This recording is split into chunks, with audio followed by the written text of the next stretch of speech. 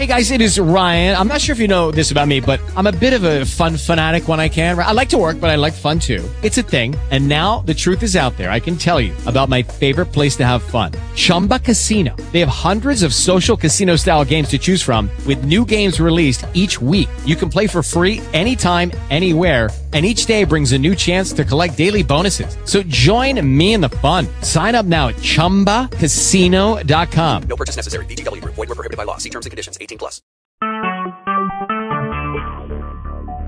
Talk shoes. Recorded live.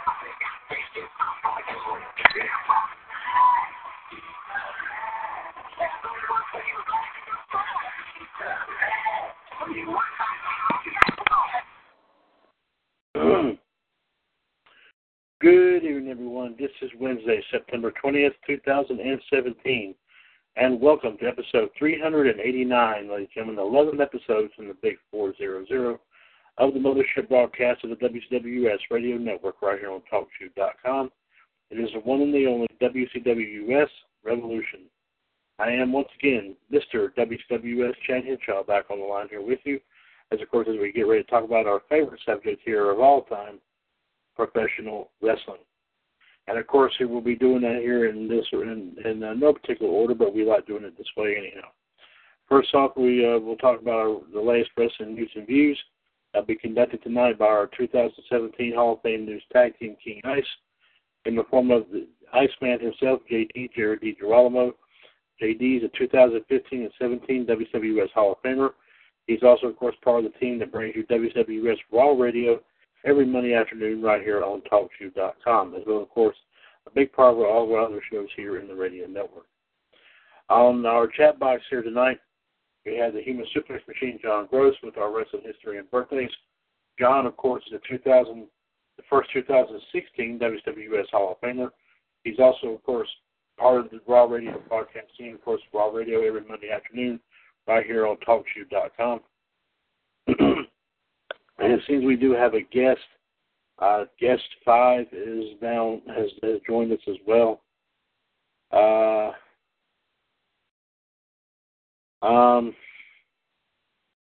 not sure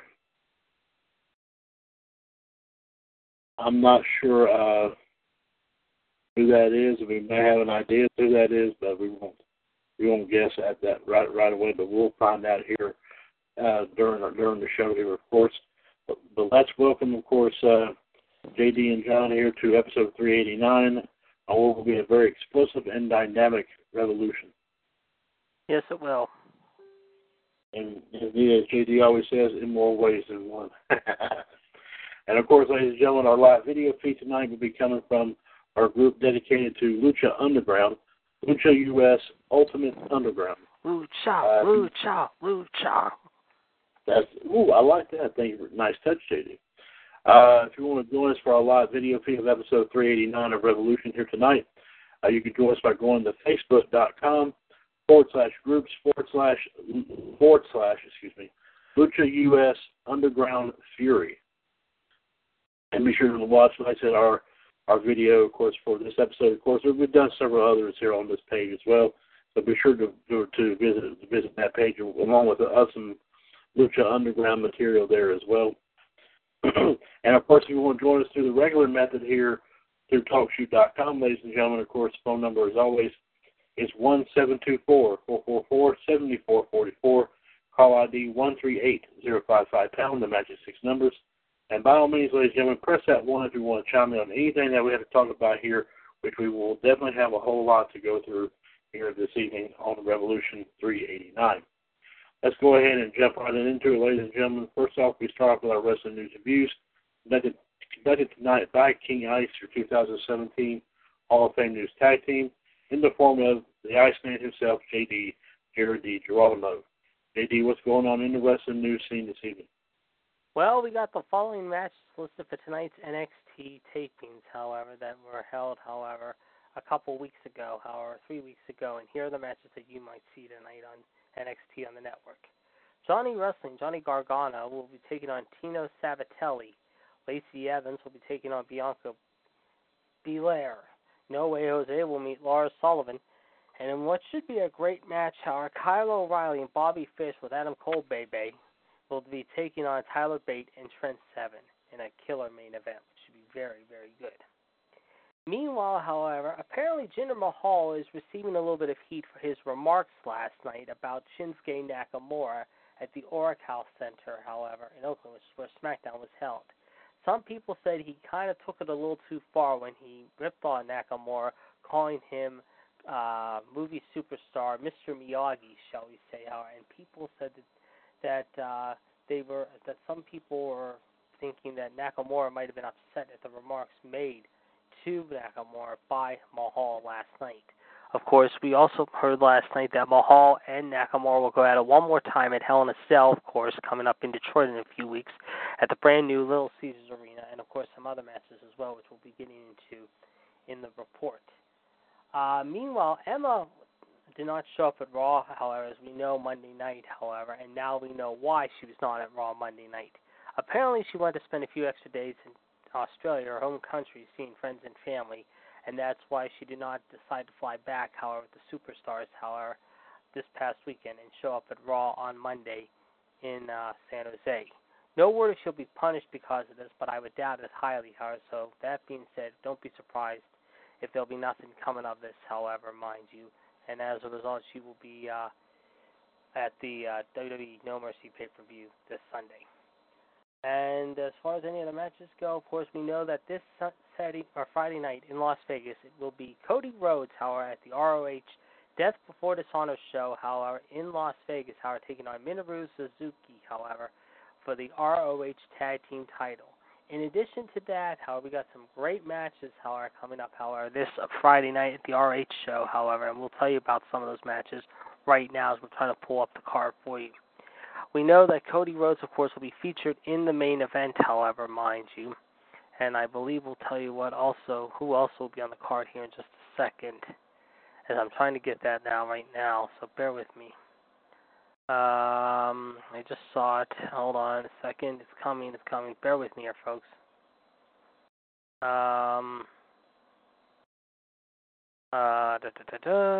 Okay, saw it. Hold on. Okay, it will be, however, news update, RH News. Here we go. I just saw it, so bear with me here, folks. Of course, it'll be held, Minoru Suzuki will be the headliner for the show on Sunday. It'll be held, of course, I just saw it a second ago. Hold on a second. I'm trying to get this thing going here. Okay, yeah, here we go. For the ROH title will be at Sam's Town Live. Also on the show includes Kushida versus Kenny King for the TV title, while the Young Bucks will be in action, I believe, however, and also Bully Ray, formerly Bubba Ray, will be in action, however, for the tag team titles, however. The winner of, I believe there will be a match before that to see who will be facing Bully Ray and his team. And we'll tell you more about the card here in just a little bit. But those are just two of the matches we've heard so far that'll be at the ROH show. But that, again, will be the ROH Death Before Dishonor show at Sam's Town Live this Friday night in Sin City. Thank you very much there, J.D. By the way, J.D., that what you just recorded here, If we could, let's put that on the ROHUS page to put more word out. Yeah, I'm going to try to get the lineup here, and I will find that, and I will definitely put that up for everyone to see. Yes. All right. Thank you very much, sir. Good thing very much, JD, of course, along with King and W. Gerard T. Smith is King Ice, your 2017 Hall of Fame News Tag Team. They bring you all the news that's fit to print. If it doesn't fit, they always find a way to make it fit. Now, of course, in GTS's case, the best method possible is the old-fashioned method, super glue and duct tape. You cannot beat that combination. Let's go ahead and see what John has here in the wrestling history and birthdays here for today here, September the 20th. 32 years ago today. Here we go. Sorry, real quick. Here are the other matches. The Young Bucks and Adam Page will defend the ROH six-man titles against the winner of the match below, in which the Kingdom will take on Bully Ray and the Briscoes, Chucky T versus Marty Scurll, Jay White versus Punishment Martinez, and Jay Lethal will take on Silas Young in a last man standing match. All right. So those are your lineup for this week, and the event gets away at 9 p.m. Eastern Standard Time this Friday. Thank you very much there, JD. And, of course, like I said, ladies and gentlemen, we will need to, and like I said, thank you very much, JD, for bringing us that ROH card here coming up here this Friday. And also, we will definitely put that on our ROH team group, ROHUS Honor of the Ring, so everyone can pull that up and read a little bit more about that as well. Thank you very much, JD, for that ROH update. Very good. Anyway, back to our wrestling history here for September the 20th. 32 years ago today, which would put it at, 1985. In Long Island, New York, Captain Lou Albano, who was 52 at the time, beat Freddie Blassie, who was 67 at the time, in a steel cage match. And obviously this was Freddie Blassie's final match. 24 years ago today, which would put it at 1993, in Nagoya, Japan, Shinya Hashimoto defeated the Great Muta to win the IWGP Heavyweight title. And folks, if you know, my Japanese language is doing quite well. I think that's John talking. His Japanese language is doing quite well. John's been improving in his Japanese, I have to hand it to him. Double. I'm sorry. But no, that's awesome, John. Very good. Thank you very much. But the win also ended Muta's 400-day run as IWGP Heavyweight Champion at the time a record for New Japan Pro Wrestling. Hashimoto would break the record with a 489-day reign spanning parts of 1996 and 1997. 20 years ago today, 1997, JD may remember this right here. ECW presented As Good As It Gets from the ECW Arena in Philadelphia. Here are some of the events that took place here. Beulah McGillicuddy defeated Bill Alfonso. This bout was known for Alfonso bleeding profusely, so in that Alfonso had been hospitalized for several days following the event. Heyman said that Bill may have lost as much as a third of the blood in his body. That happens when you cut into an artery. Also of note, this was originally scheduled to be a write-off for Alfonso. As the story goes, Alfonso was found out to be in cahoots with Todd Gordon after funneling ECW talent to WCW. He sued the company citing anti-Semitism in 1993. When Heyman found out, Gordon got the axe. Alfonso would have joined him if not for his performance in the match. In the end, Bill stuck around until ECW shut down in early 2001. The Gangstonators defeated the Dudley Boys to win the ECW World Tag Team titles as well.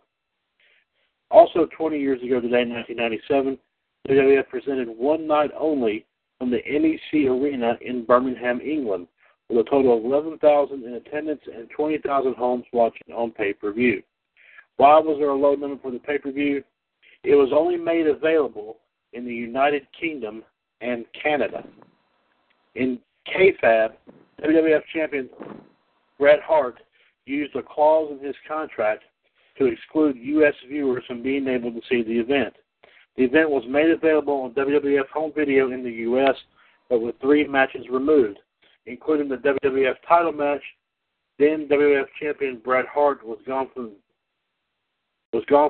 from the company by the time the event was released to American audiences to fit the video in a 2-hour window. But the entire show is included on a DVD release for that pay-per-view. And speaking of Bret Hart, he and The Undertaker wrestled one-on-one for the last time until August 2010, of course, on Monday Night Raw. This was for the WWE title. Bret retained the title on a DQ victory over The Undertaker. And also, I do remember this match right here. Shawn Michaels became the first ever Grand Slam champion in WWF history by defeating the British Bulldog, ending Bulldog's 6-month reign as the European champion. I think the Bulldog had his sister in his corner. I think so. Yeah, that sounds right. If I'm mistaken, too.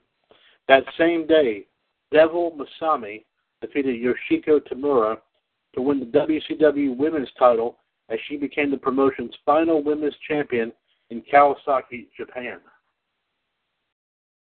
18 years ago today, which would put it at, I found that interesting too. 18 years ago, put it at 1999, on Raw's War from Houston, Texas, The Rock and Mankind defeated The Undertaker and The Big Show to win the WWF Tag Team titles in a Dark Side Rules match. Well, they did beat The Undertaker and The Big Show, but also Median and Viscera, as it was originally a handicap match. But The Undertaker joined commentary. The Rock and Mankind were able to get assistance from Kane, as Kane took Big Show's head off with a clothesline. Later on in the show, the Phenom tried to get revenge on Kane by trying to set him on fire for the 4th time, but The Rock and Mankind saved Kane from a beatdown by The Undertaker, Viscera, Median, and Big Show. Then this was the last time Undertaker used his Lord of Darkness appearance on Raw until October of 2006. As vignettes of the Lord of Darkness were shown in 2004 around WrestleMania time. Undertaker would not be shown on Raw again until May of 2000 when he returned as the American, you know what I'm talking about. Badass. Or like I said, what I like to call the biker Undertaker. Yes. Why he hasn't shown on Raw is because he walked out in storyline and he refused to take on Triple H in a casket match the next night at the Smackdown taping. But in reality, he took time to heal a nagging groin injury. Days before he made his return, though, Undertaker tore his pectoral muscle, delaying his return until the 2000 Judgment Day. Also on the show, Vince McMahon vacated the WWF title, the championship he had won 4 days ago against Triple H. And not only that, Vince was reinstated into the company by Stone Cold Steve Austin after Stone Cold put him out of power. Of course, after Austin had defeated The Undertaker in a first blood match to retain the WWF title at Fully Loaded, but also said that the person that could bring McMahon back was Stone Cold. The reason for the reinstallation, that Austin would reinstate Vince if Austin was the first man in line to challenge for the vacated WWF title, in case a winner was crowned for the six-pack challenge between Big Show, The Rock, Mankind, Undertaker, Kane, and Triple H. Austin was the guest referee, and the match was won by Triple H, giving Austin a title shot against Triple H at No Mercy. But there's also more. Stephanie McMahon made her in-ring debut in an intergender tag team match and won as she and Test defeated Jeff Jarrett and Deborah. 14 years ago today, we put it at 2003, in Madison Square Garden at a SmackDown Live event, Brock Lesnar defeated The Undertaker in a steel cage to retain the WWE title because of interference from Vince McMahon. 13 years ago today, we put it at 2004, on Raw from Tucson, Arizona, future pressure cooker pitchman Gene Snitsky delivered a signature line that became a part of WWE nomenclature, and that was, "It wasn't my fault." It stemmed from an incident before what happened the prior week when Snitsky hit Kane with a chair, causing him to bump into Lita and causing a miscarriage, and Lita to lose her expected child. Also, Vince McMahon announced a new pay-per-view was taking place called Taboo Tuesday, and that the fans can vote for the matches and stipulations. On that same episode, Christy Hemming won the 2004 Raw Diva Search and $250,000. Carmella de Cesare, and John said he's not talking about the other Carmella, their current Carmella, but Carmella Di Cesare was the runner-up. Di Cesare was picked by the WWE, but would not stick around long afterwards, as Joey Giovanni, Amy Weber, Maria Kanellis, and Michelle McCool would also receive contracts. 12 years ago today, which we put it at 2005, at a Smackdown taping in Lubbock, Texas, Bobby Lashley made his WWE TV debut by defeating Simon Dean in less than 3 minutes. It was only the second fastest match on that show. Chris Benoit defended the U.S. title against Orlando Jordan, making him submit in around 50 seconds. In just 50 seconds. There you go. Also, the Ortons held a mock funeral for The Undertaker, but what the Ortons realized is that they couldn't kill it was already dead. Also, in the backstage segment, Eddie Guerrero claimed to be sick as he and Batista teamed up to take on Mercury and Nitro in a tag team match. But Batista hired Dr. Barnett, who was a gay doctor, to take care of Eddie Guerrero. And John says he apologized that he said the word gay on here, but don't worry about it, John. It's okay. Gay. Okay. Well, John, it could have been worse. Could have been the Jeff Dunham thing. Said one of the idols and goes, homo. I did hear you got into some trouble with that recently. Who did? Dunham, I think. I thought I heard something about that. Who, Jeff Dunham did? I think he got in a little hot water recently with that, yeah. Ooh. I could be wrong. I mean, I'm not sure. But Okay. I'll have to check on it then. Yeah, I would love to hear about that if he did. I mean, oh, man. Well, at least it's on DVD, so that way you can go back and always listen to it. Him and Angry Ahmed. Or Walter. It was Walter. Yeah, okay. If it was Walter, then that would be okay, I think. Yeah. Let me see. Wait a minute. Hold on. Before I finish this, hold on. Yeah, see if you can find the clip. We got to find the clip here. Yeah, I'll have to look for that, but oh gosh, I think it was Walter.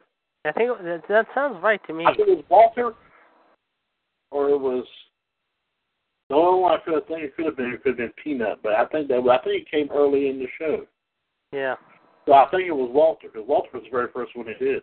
Yeah. So, we'll look at that. We'll look into that one. Yeah, we'll look at it later on. Yeah, that's no problem. But yeah, but it was a funny line. But yeah, I mean, of course, we're not making fun of it. We're not making fun of that. No. Either. But I mean, it's just funny the way it sounds to me. Yes. That's all. Yeah, that's it. Yeah. 11 years ago today, put it at 2006, WWE released Marty Wright, who wrestled under the gimmick The Boogeyman. Wright, who came into the WWE after initially lying about his age when he tried out for the $1 Million Tough-Enough in 2004. He was 40 at the time when he claimed to be 30.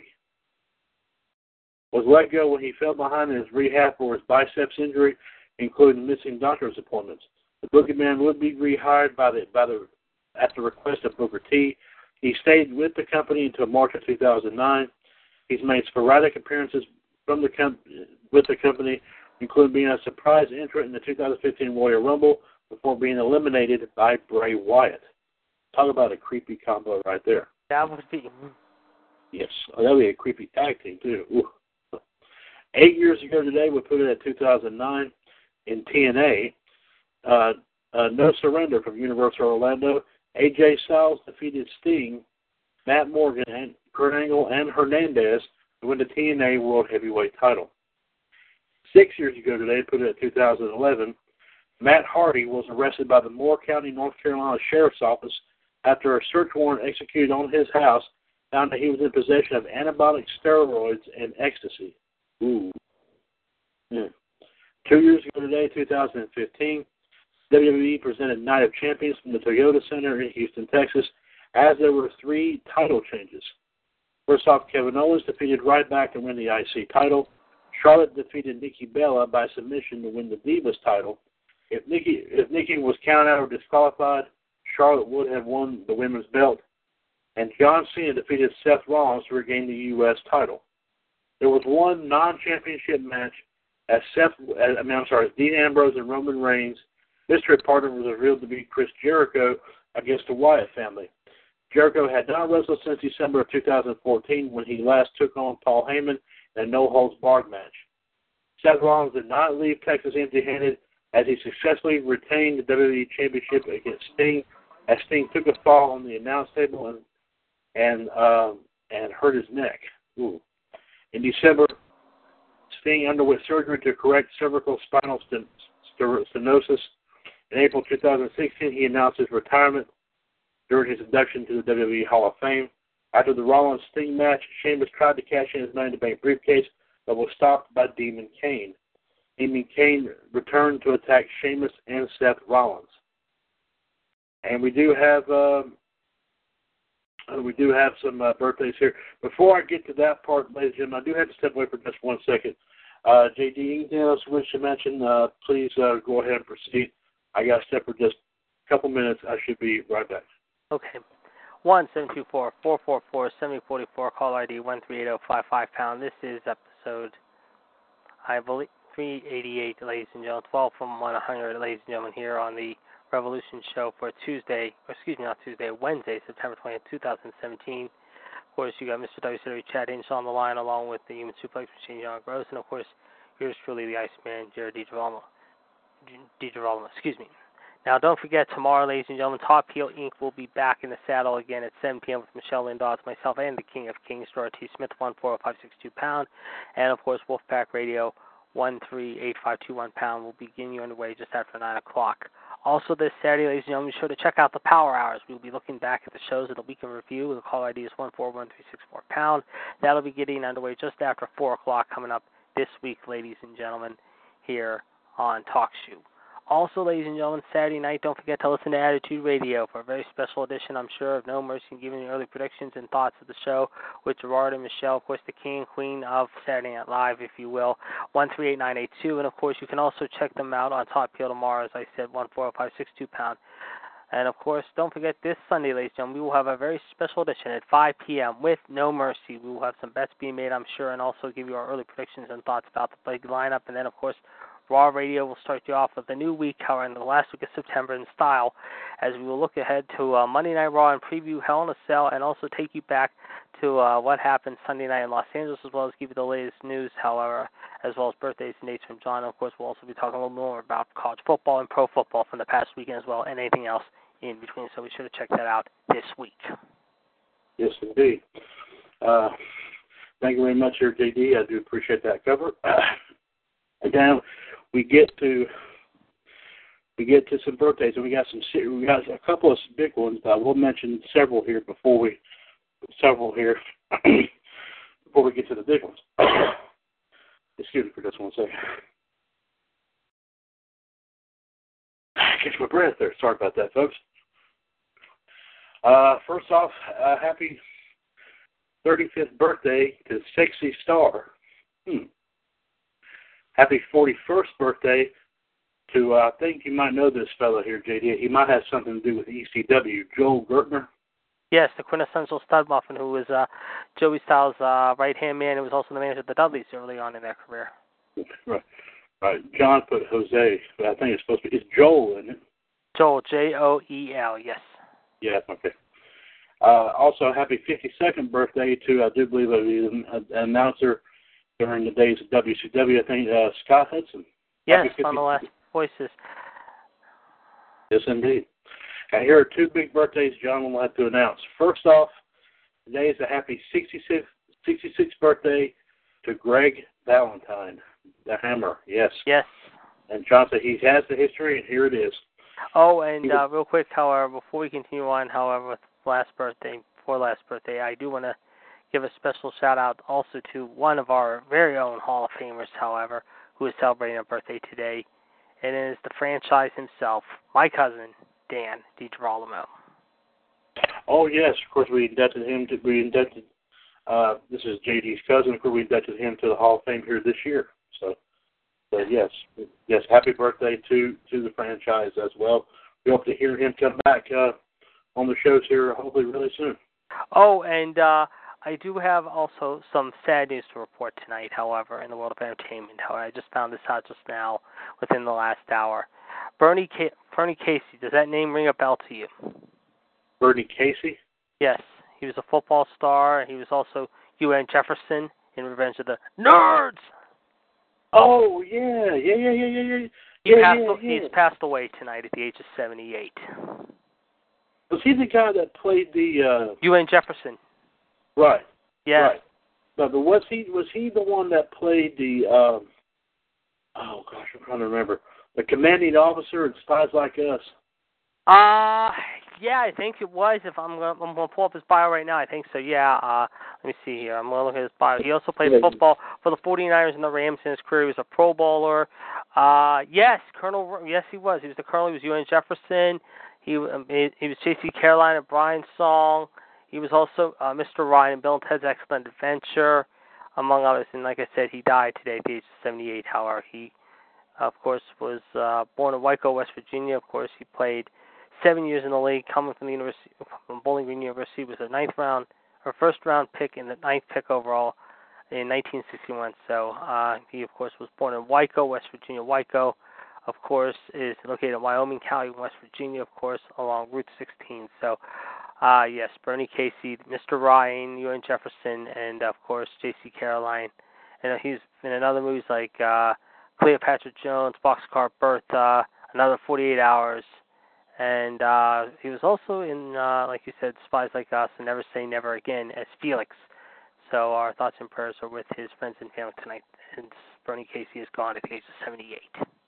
Thank you very much, sir, JD. Our thoughts and prayers are, as JD said, with the family of a truly remarkable actor, in my personal opinion. Yes, indeed. And now, ladies and gentlemen, like I said, we have a happy 66th birthday to 2004 Hall of Famer Greg the Hammer Valentine. And here is some history on him. He was, of course, born, we've heard this many times, in Seattle, Washington. As he traveled around Texas in his teens with his father, after a summer vacation, he dropped out of college to become a wrestler. He trained under Stu Hart in 1970 in Calgary. Not long ago, he wrestled his debut match in July of 1970, but lost in around 5 minutes. He relocated to Detroit to complete his training under the Sheik, the original Sheik. That's correct. Yeah, that's right. That's right. That was Sabu's uncle.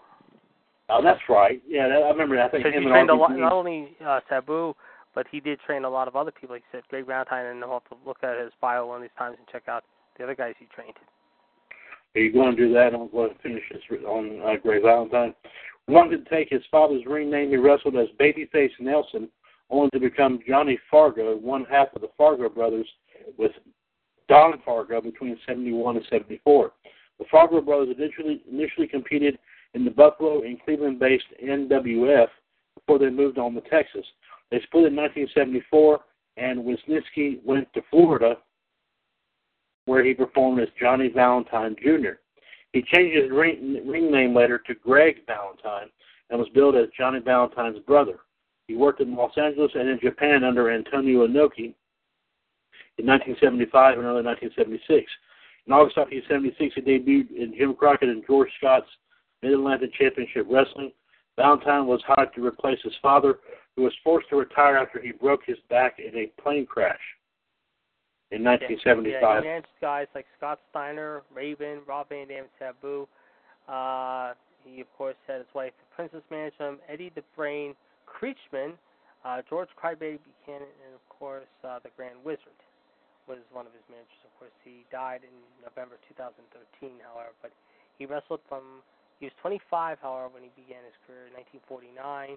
He also feuded with Bruno Sammartino briefly in the late 60s, and he retired in the mid-90s, however, late 90s, 1998. So he was in the business a long time, known as the Sheik of Araby, standing 5'11", 240. He, of course, fought Terry Funk. He held the United States Heavyweight Championship one time, the NWA Detroit title, U.S. Heavyweight title record 12 times, Japan Wrestling Association United National Champion once, and Cauliflower Club honoree in 1995, and the Texas Heavyweight Championship once, as well as the U.S. Heavyweight Championship in the WWF twice, and is a Hall of Famer in 2007. Thank you very much there, KD. Of course, Greg Valentine here, he retired Johnny Weaver by hitting him with a top rope elbow drop. Valentine's elbow was promoted as a dangerous and deadly move, with tapes of him breaking wooden boards with his elbow shown to the audiences before his debut. He teamed up with Ric Flair, with whom he won the NWA World Tag Team titles and the NWA Mid-Atlantic Tag Team titles in June and August of 1977. They first beat Gene and Ole Anderson on December 26, 1976. And John said, in my neck of the woods here in Greensboro. Flair and Valentine split up in 1978 after they were stripped of the titles, and Flair set his sights on the NWA World title, while Valentine held the NWA World Tag Team Championships once more with Baron von Raschke in 1978. Valentine feuded with Chief Wahoo McDaniel over the NWA Mid-Atlantic Heavyweight title. Wahoo cost Valentine and Flair their first tag team championships June of 1977. Valentine defeated Wahoo in Raleigh, North Carolina, breaking his leg in the process. The heel Valentine began wearing a T-shirt that said, "I broke Wahoo's leg" on the front. I remember that. And "No more Wahoo" on the back. Wahoo returned on August 9, 1977, to take back the championship. Valentine would recapture the belt once more until losing in 1978 to Ken Patera. Valentine worked for the WWWF in 1978, owned by Vince McMahon Sr., managed by the Grand Wizard. In February 1979, he wrestled WWF champion Bob Backlund to a 1-hour time limit draw. That was a great match. I just watched that match, actually, 2 weeks ago. Ooh, okay. He returned to NWA to try to reform a tag team with Flair, but Flair refused. Valentine and Ray Stevens won the World Tag Team titles in 1980, but was stripped of the belts. Valentine and Flair then had a rivalry in where Valentine defeated Flair on July 26, 1980, to regain the NWA United States title. He held the belt until he was beaten by Flair. He held the United States title in 1982, renewing his feud with Wahoo, and beat him for the title on November the 4th with the assistance of his manager, Sir Oliver Humperdinck. Roddy Piper began pursuing the title, and the two had a brutal dog collar match. We talked about this all the time at Starrcade 1983. Piper defeated Valentine in the dog collar match, probably one of the most talked about matches in, well, Johnson's WWE history, but of course that was of course back in the NWA, WCW days. That is still one of my top 10 favorite matches. I mean, him and Piper just beating the holy bejesus out of each other at Starrcade 83. What can you say about that? Oh, what can you say? I mean, that was a brutal encounter, yes, indeed. Valentine would leave the WWF, and then he returned to the WWF for a year in 1981 and continued to pursue the WWF title. On October 19th, he was beaten by Backlund and was handed the belt by the dazed referee. The title was held up, and Backlund beat Valentine in the November 23rd rematch. January 1982, Backlund and Valentine ended the feud in a steel cage match for the heavyweight title, with Backlund winning it cleanly. He then feuded with Pedro Morales over the Intercontinental title, who he injured by suplexing him on the concrete floor of the arena. Valentine wasn't successful in winning this title either, and in mid-1982, left the promotion. Valentine returned to the WWF in 1984, predicting that Vince McMahon's plan would succeed. He was managed by Captain Lou Albano, but was later managed by Jimmy Hart. In London, Ontario, he beat Tito Santana for the Intercontinental title. Santana thought he had the match won, but in fact, he only achieved a 2 count. As Santana was celebrating, Valentine rolled him up with a pin and took the title. Afterwards, Valentine put Santana in the figure 4 leg lock, re-injuring him, while Santana was still on the sidelines having leg injury. Valentine feuded with the Junkyard Dog, who he faced in the Intercontinental title match at the very first WrestleMania, which was held in Madison Square Garden on March 31st, 1985. Valentine pinned JYD after using the ropes, but Santana informed the referee about that, who restarted the match. Valentine walked out, losing the match by count-out, but saving his title. The feud between Valentine and Santana finally came to a head in Baltimore in July of '85. Santana won back the Intercontinental title in a cage match over Valentine. Valentine held the Intercontinental title for 285 days. After losing the title, he formed a tag team with Bruce Beefcake, of course known as the Dream Team, in August of 1985. They became the WWF tag team champions by defeating Barry Windham and Mike Rotundo. They held the belts until WrestleMania 2, when they were beaten by the British Bulldogs.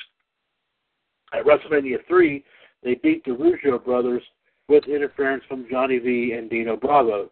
Valentine abandoned Beefcake, resulting in Brutus turning face later on in the night, of course, to help Roddy Piper against Adrian Adonis. Replacing Beefcake with Dino Bravo, Valentine formed the new Dream Team, and he was unhappy about teaming with Bravo, who he felt had little chemistry with after the WWF asked him to kidnap Matilda, the Bulldog mascot of the British Bulldogs. And after that happened, Valentine resigned. He was brought back soon after with Jimmy Hart again as his new manager, but was used in a much diminished role between 1987 and 1990. He entered the WWF title tournament at WrestleMania 4, where he beat Ricky Steamboat in the first round, but he lost to Randy Savage, who eventually, of course, won the whole tournament. In the quarterfinals in 1988, he had feuded with Don Morocco, who had turned face a year earlier. With Valentine attacking Morocco's manager, Billy Graham, Graham was severely beaten, and Valentine used a figure-4 leg lock on Graham, who had a plastic hip. The feud came to a halt when Morocco was dismissed from the WWF, despite Valentine's pleas for Morocco not to be fired. In April of 1989, he feuded with Ronnie Garvin, and defeated Garvin in a retirement match on Superstars of Wrestling by reversing a small package and holding on to the ropes. Garvin was the referee until Valentine and Hart managed to have him fired. He aggravated Valentine as a ring announcer at SummerSlam 1989. Garvin announced Valentine as Hercules' so-called opponent. At the 1990 Royal Rumble, the feud between these two came to a head in a submission match. I actually just watched this today. That was a great match. At the 1990 Royal Rumble, the feud between these two came to a head in a submission match, with Garvin making Valentine submit to the sharpshooter. After that, Valentine teamed up with the Honky Tonk Man. Valentine resisted dyeing his hair black, but relented, and the team became known as Rhythm and Blues and was managed by Jimmy Hart. Valentine and Honky Tonk Man played Honky Love on April 1st, 1989 at WrestleMania 6, but were stopped by the Bushwhackers. Valentine was also a big part of The Undertaker's debut on November 22nd, 1990, as he teamed up with Ted DiBiase and Honky Tonk Man to take on the Hart Foundation, Dusty Rhodes, and Coco Beware at Survivor Series. Valentine was eliminated by Bret Hart. He became a face in December 1990, and on January 19, 1991, he entered his fourth Royal Rumble match, where he lasted 44 minutes. He feuded with the Honky Tonk Man, but Honky left the WWF before the feud could begin. Valentine did participate in the 1992 Royal Rumble for the vacated WWF title, but was eliminated by Ric Flair. Valentine headed the WCW in 1992 and teamed with Terry Taylor for 6 months, and the duo went on to win the WCW United States Tag Team Championship. After he was fired, Valentine was left without an angle and eventually resigned in late 1992, only to return in the WWF at the 1993 Survivor Series under a mask as the Blue Knight in an elimination match pitting Shawn Michaels, who was supposedly filling in for Jerry Lawler and his three Knights, which included Barry Horowitz as the Red Knight and Jeff Gaylord as the Black Knight, against the Hart family. He returned as Greg Valentine in the 1994 Royal Rumble, but was eliminated by Rick Martel. Valentine would wrestle at 3 1994 house shows in the summer, facing Bob Backlund on each occasion. On July of 1986, he returned to WCW to face Randy Savage in Landover, Maryland. He was used sporadically on television, facing the Giant, Harlem Heat, and Lex Luger, but he was used as a jobber, but did have a 6-2 record. He wrestled 4 times in 1998 and was 3-1. He finished his WCW run with a victory over Pat Tanaka on February 17, 1998. He toured the independent circuit wrestling in Japan and also with the AWF. In October of 1999, he appeared on the infamous Heroes of Wrestling, defeating Georgiano Mosile with help from Sherry Martel. He wrestled on the 2000 tour of the United Kingdom, where of course Yokozuna passed away. He was involved in the short-lived X-Wrestling Federation as an investor and an in-ring performer. In January of 2005, he won a 17-man battle royal to become the IWA Heavyweight Champion. He would lose the belt to Tito Santana on August 27th. In May 2007, he won the Canadian Grand Prix Wrestling Championship. In March of 2004, he was inducted into the WWE Hall of Fame and made an appearance at WWE Homecoming on October the 5th, attacking Rob Conway. And he was presented at the retirement ceremony of his longtime friend Ric Flair on the March 2008 episode of Raw. And speaking of Ric Flair, John says Ric Flair also has a longtime friend who also has a birthday today. It is a happy 59th birthday to AA, Arn Anderson. I think we can do one more round of history here for him. Of course, his real name was, I think, Marty Lund, I think was Arn's real name. Started his career in early 1982, spending much of the year wrestling in various independent wrestling companies across the United States, including a minor run in Mid-South Wrestling for Bill Watts in 1982 and in 1983. By the middle of 1983, he made his way to Southeastern Championship Wrestling, an NWA-affiliated promotion operating out of Tennessee and Alabama, taking the name of Super Olympia. He was a member of Ron Fuller's Stud Stable before the year was out. He teamed with Mr. Olympia and Pat Rose as he won the NWA Southeastern Tag Team titles 3 times with Mr. Olympia and 1 time with Pat Rose through 1984.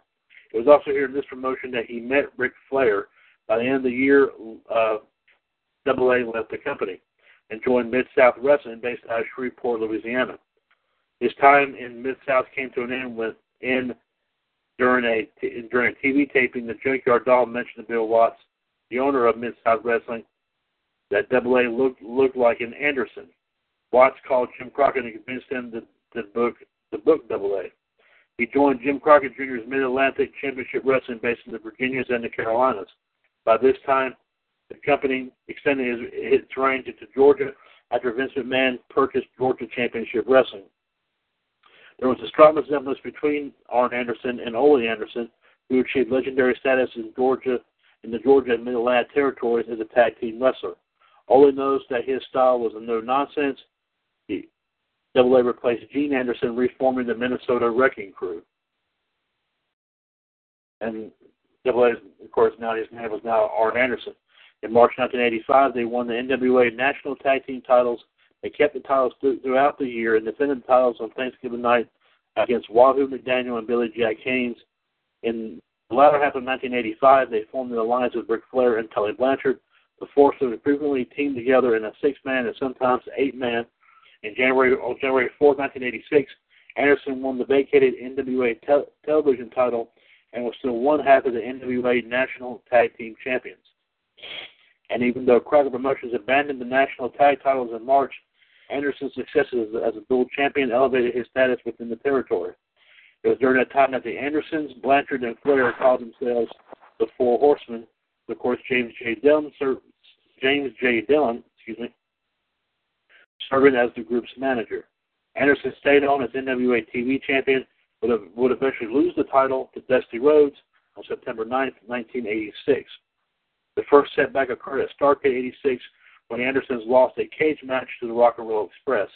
After Ole's return in February of 1987, the other horsemen turned on him and threw him out of the group, resulting in Ole incurring numerous attacks over the next several months.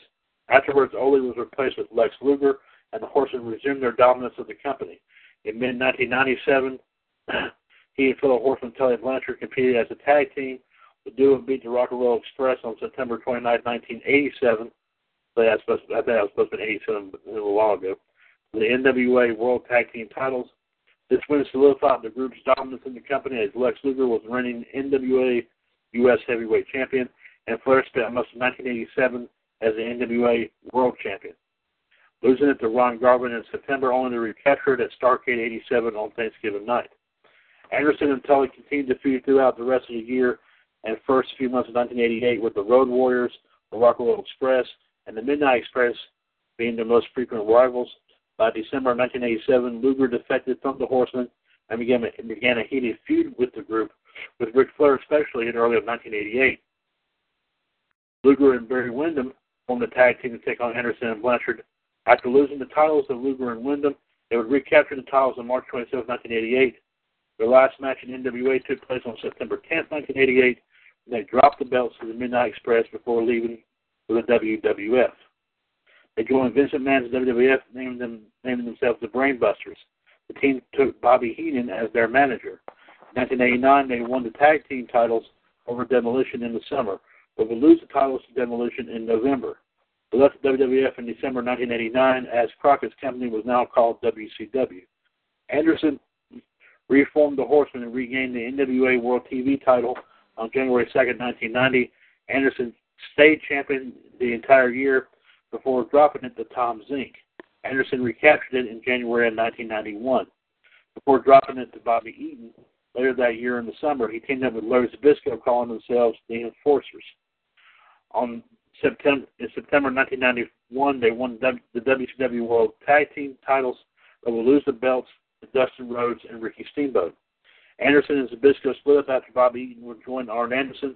They won the titles in January 1992 and defended the titles against up-and-all-comers before losing to the Steiner brothers in May. In May 1993, Anderson reformed the Four Horsemen with Ole and Ric Flair. They introduced Paul Roma as their newest member. Anderson and Roma won the WCW World Tag Team titles in August, but the group split and was seen as a dismal failure by WCW. Let's see. Anderson's last title run was in January 1995, winning the TV title over Johnny B. Bad. He held it for 6 months until dropping it to the Renegade. By the end of 1996, Anderson rarely competed in the ring as years of wear and tear on his body finally caught up with him. In August 1997, he announced his retirement from the ring, surrounded by Ric Flair, Steve McMichael, and Chris Benoit. Anderson declared that his last act as the enforcer of the Four Horsemen was to offer his spot to Kurt Hennig, as he was forced to retire due to extensive neck and back injuries. On the September 1998 edition of Nitro, Anderson ceremoniously introduced Ric Flair to WCW after his 12-month hiatus. They reformed the Horsemen, who feuded with Eric Bischoff. Flair defeated Bischoff to become president of WCW, and also defeated Hulk Hogan at Uncensored 1999 to win the WCW title.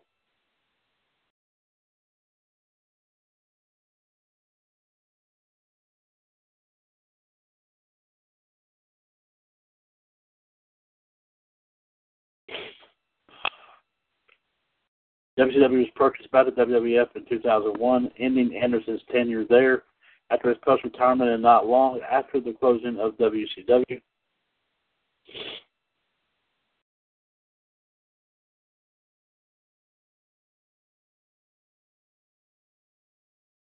Anderson was a road agent for WWE.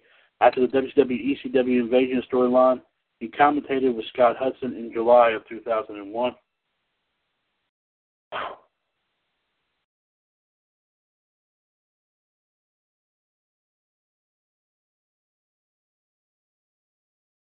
He also made an appearance on Raw in 2002, delivering a video to Triple H.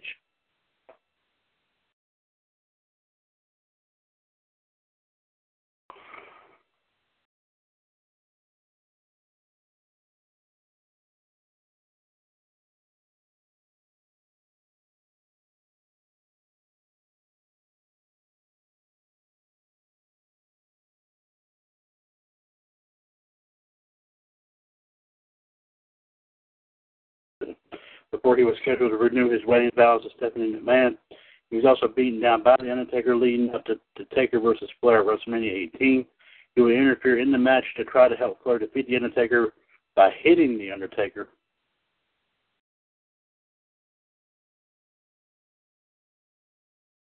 With his signature spine buster, Taker won the match. Anderson turned heel again by helping Ric Flair against Stone Cold Steve Austin.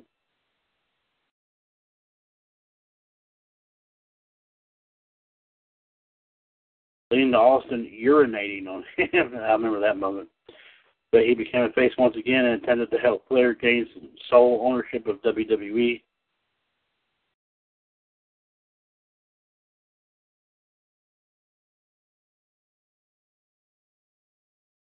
During a match with Vince McMahon, that backed down from the confrontation with Brock Lesnar, who entered the ring to assist McMahon.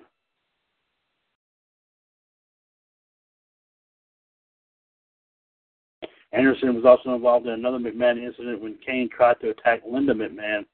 Anderson tried to stop Kane, but Kane attacked him.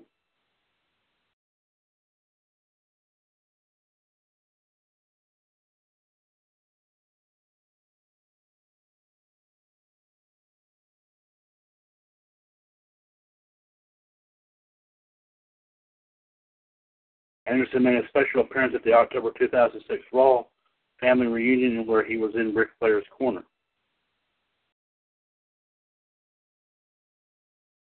He was in the corner of Ric Flair, Sergeant Slaughter, Dusty Rhodes, and Farouk, of course, Ron Simmons, against the Spirit Squad at Survivor Series in 2006.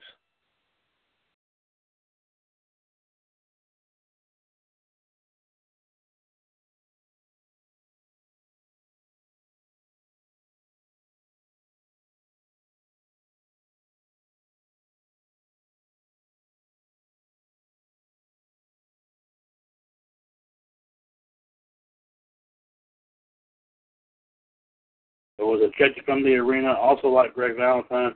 He also came out and said his final goodbye to Ric Flair on March 31st, 2008. He was also beaten down by the Nexus in late 2010. And last year, he was one of the people asked by Heath Slater to become his tag team partner.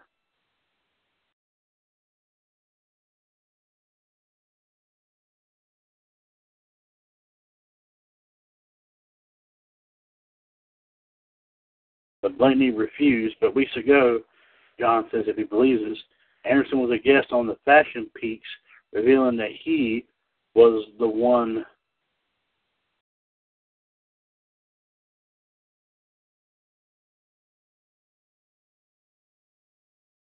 destroying Breezango's toy house and boasting that he was the best horse from the Four Horsemen and that Tully should have been named Arn. I remember that. And John said that is all that he's got for the history of Mercedes for today. So happy birthday to, of course, Greg Valentine and also Arn Anderson, as well as several of the others that we did mention here earlier. John, thank you very much for that wrestling history. And, of course, JD, thank you very much for the wrestling news and views here for this evening. 1-724-444-7444, call ID 138055#. This is episode 389 of the Mothership Broadcast, WCWUS Revolution. This is Wednesday, September 20th, 2017. I'm, of course, Mr. WCWUS Chad Henshaw back on the line here with you, alongside, of course, two members of the Raw Radio broadcast team, the Iceman JD, Jared DiGirolamo, a 2015-17 Hall of Famer, and the Human Suplex Machine, John Gross, the first 2016 WCWUS Hall of Famer as well. Well, gentlemen, we'll go ahead and dive right on into our talk here about last night's Smackdown. Who would like to go first? I think we're going to put John on the spot.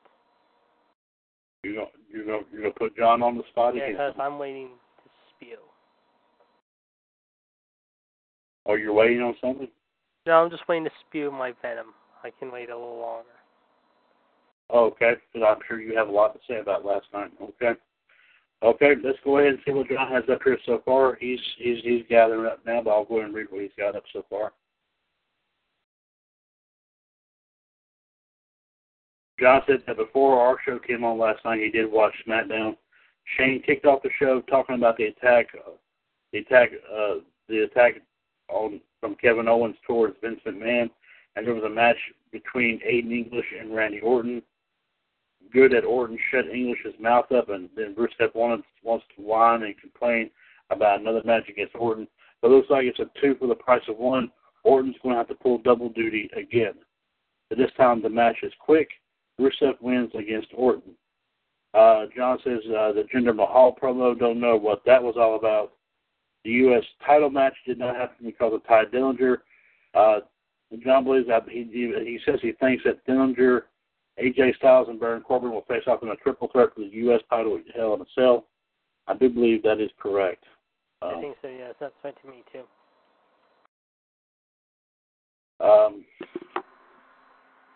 Let's see. Charlotte comes out and talks about her dad. John's glad that Charlotte came back to talk about her father. Dad's class act respect for Charlotte. I would agree with that. I definitely would.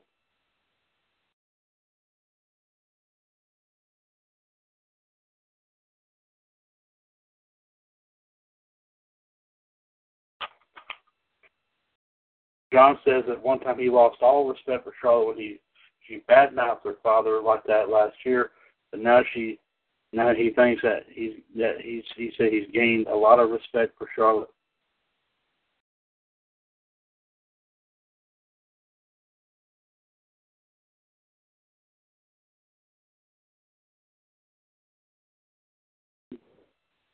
It's only going to be a matter of time before she gets back to the top to make her father proud.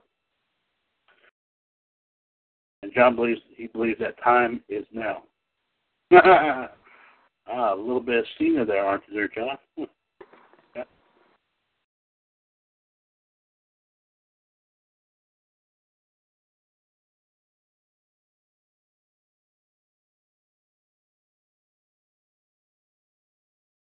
And she also wins the Fatal 4-Way match against Tamina, Naomi, and Becky Lynch, who will face Natalya for the women's title, I believe, also at Hell in a Cell.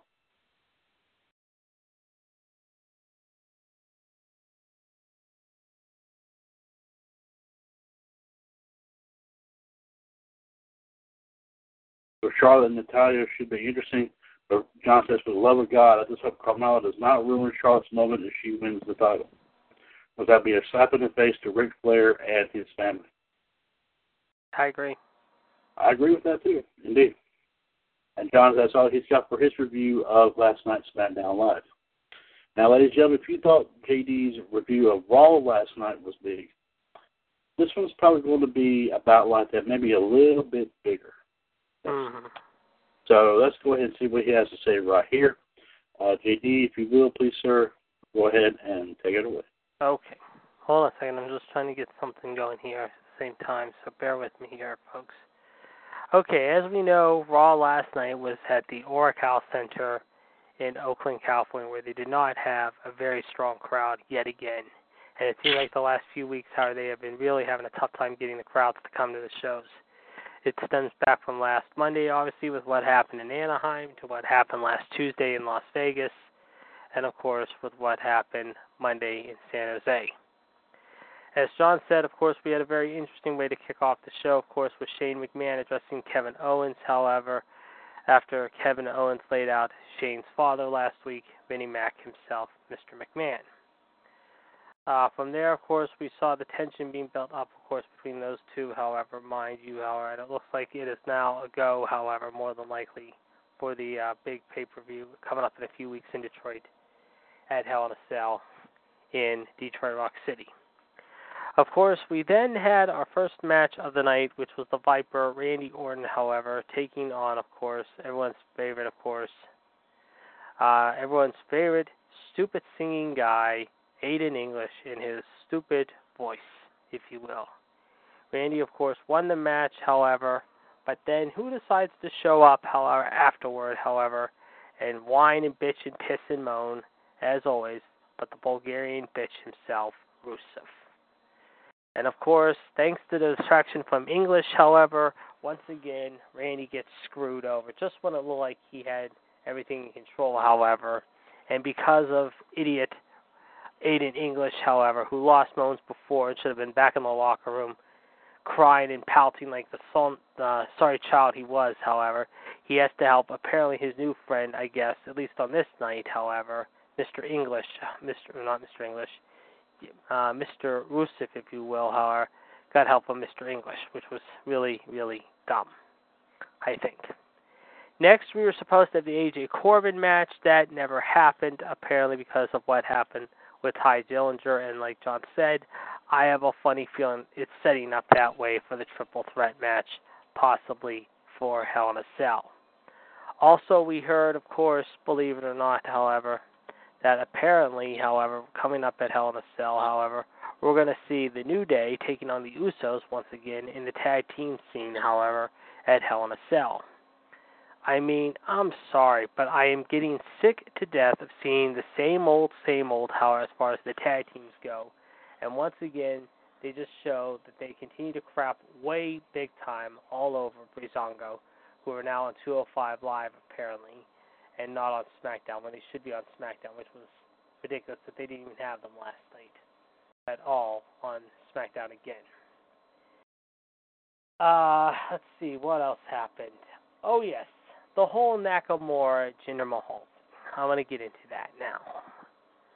What Jinder Mahal said to Nakamura was absolutely, in a word, despicable and classless in every sense of the word. Once again, apparently trying to get his point. I understand he's a heel, trying to get his point across. Okay, I get that. But to make fun of a man's race, however, and background, that is just wrong. That is beyond wrong. But of course, Jinder had to have his little bitch boys, the Indian J&J security, if you will, however, of the Singh brothers, his boyfriends, if you will, just like the Miz has his Miz Taraj. Jinder, the no-balls man Mahal, has to have his little boyfriends with him because obviously he can't do anything by himself.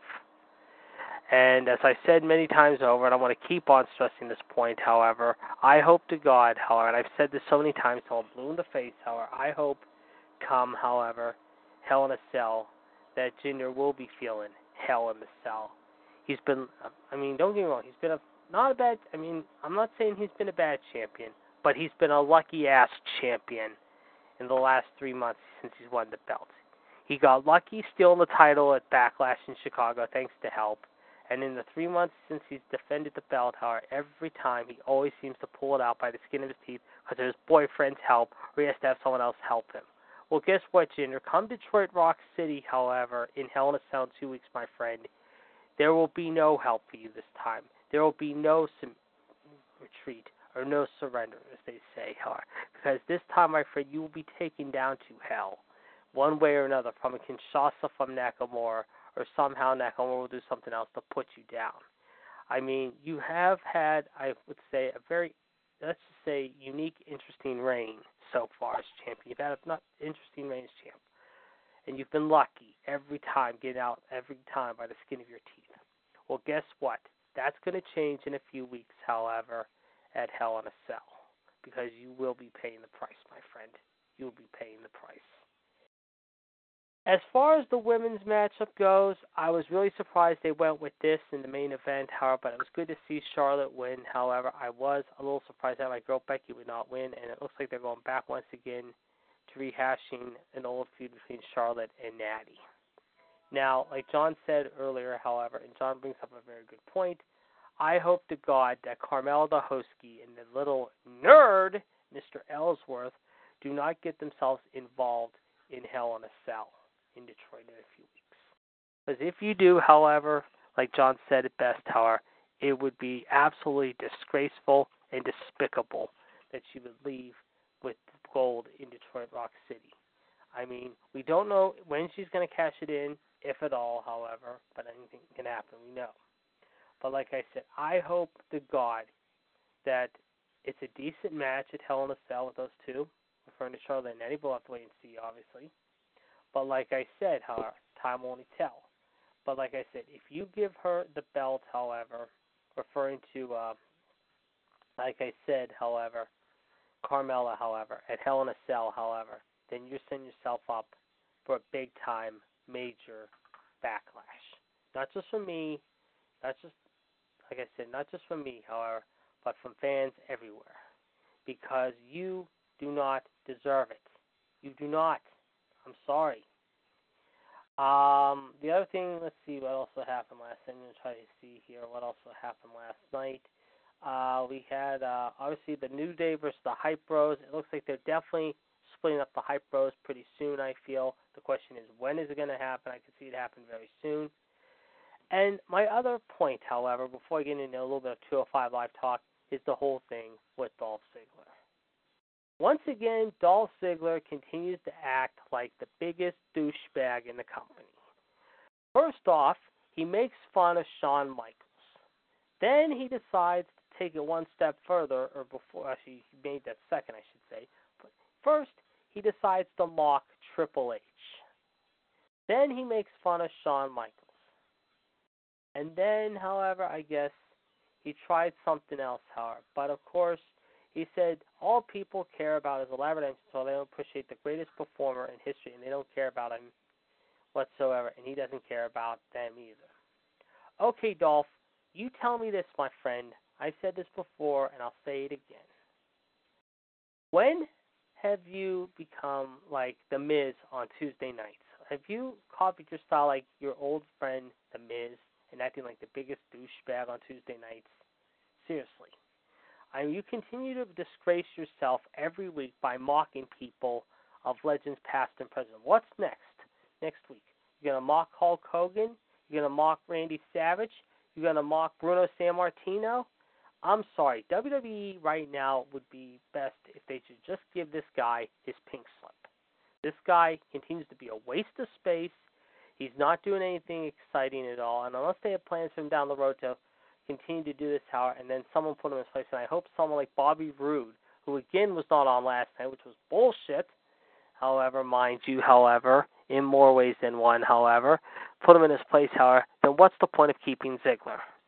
Now let me talk about 205 Live briefly for just a minute. The whole thing with Neville and Enzo was interesting to close out the show. But obviously, once again, you had to have Cedric Alexander taking on the Brian Kendrick, who was probably with his new buddy, Mr. Jack Gallagher, who turned heel last week. And, of course, once again, we had Titus Worldwide Brand superstar Akira Tozawa versus the Scottish Supernova, the Brad Maddox of the WWE, as I like to call them, the other big nerd, Noam Dar. I said this before, and I'll say it again. What are they trying to do with that show? Seriously. I mean, you have these guys, however, that were trying to make an impact, however, on Raw, however, like Dar, like Gallagher, like Swan, like Gulak, Metalik, all those guys. And instead, now, you're basically pissing again all over the Cruiserweight division, big time. You did it this week by basically having Neville win an easy-peasy matchup in 3 minutes against his opponent, which I believe was Metalik. But what are you doing, really, as far as the Cruiserweight division anymore? You're not doing anything exciting anymore. You're continuing to make us sit back and be bored by it. Case in point, however, you have these warm-up matches every week, usually before main event, before, like I said, SmackDown or Raw, either on main event, however, or on 205 Live. I think it's time WWE, however, has got to pull the plug on 205 Live. Not at the end of the year, not next week, not even next month, but now. 205 Live is like what ECW was on Sci-Fi, however, the last few years. Barely getting by and barely getting people watching. So, right now, if I'm WWE, however, you better start taking a look, however, at your future, however, of replacing it with something else. Whether it be a special, however, like maybe say, maybe putting more decent programming on, like something worthwhile watching, without the network being covered, however, like a sort of like a Velocity or Sunday Night Heat type thing, however, or something more entertaining than this. Because the Cruiserweight division is just dying a slow death right now. And it's not going to get any better. And I'll tell you why tomorrow night when I give you my thoughts about the Neville-Enzo match. But let me just say, however, this week's show was good in some doses, little bit of doses. But the only highlight for me was that main event. So, once again, it was a one-match show, and it continues to be lackluster. So, you better start stepping up, WWE, because right now, not only Raw is getting worse and worse every week, but SmackDown is starting to get there too. And they better start improving it. And they better improve it quick. Because if they don't, they're going to continue to get more complaints from me and just about everyone out there. First off, all I got to say is, wow. Absolutely unbelievable there, JD. Thank you very much there, sir. And John, thank you very much for your thoughts and opinions about last night's edition of SmackDown Live. Let's take care of this one more time here, ladies and gentlemen, as we approach, of course, the 10:30 hour. 1-724-444-7444. Call ID 138055#.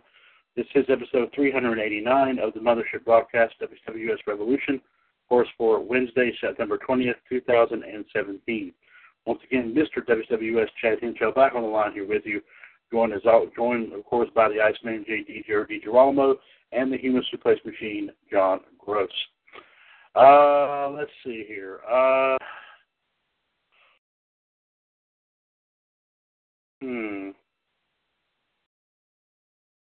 Well, let's see here. We got about 30 minutes here, guys.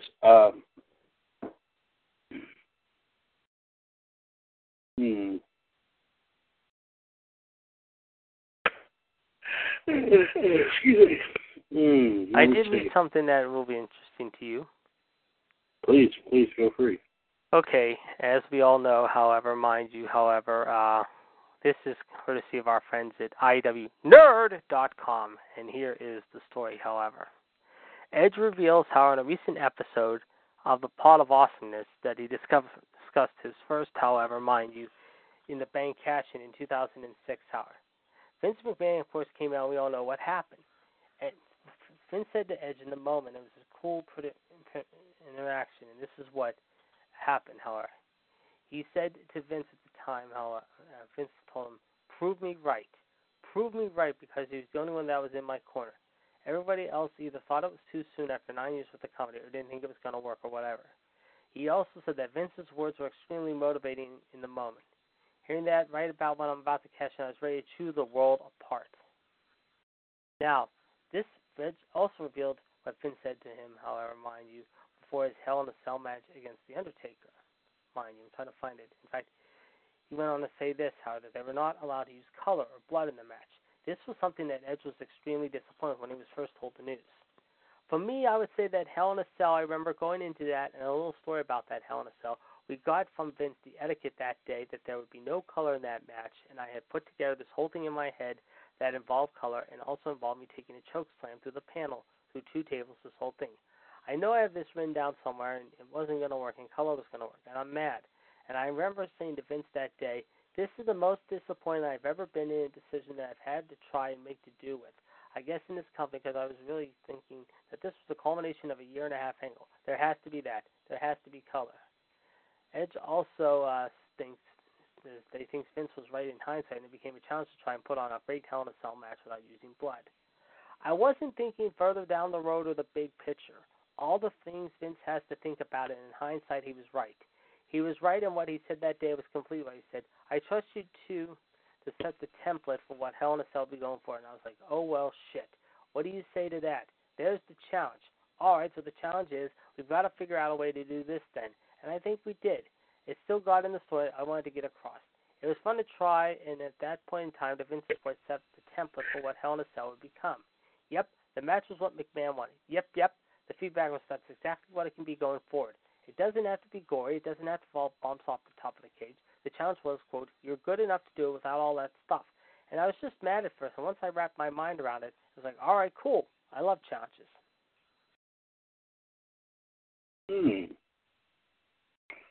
Very, very interesting there. Oh, here we go. Top 5 Shinsuke Nakamura matches that we would want to see on SmackDown Live.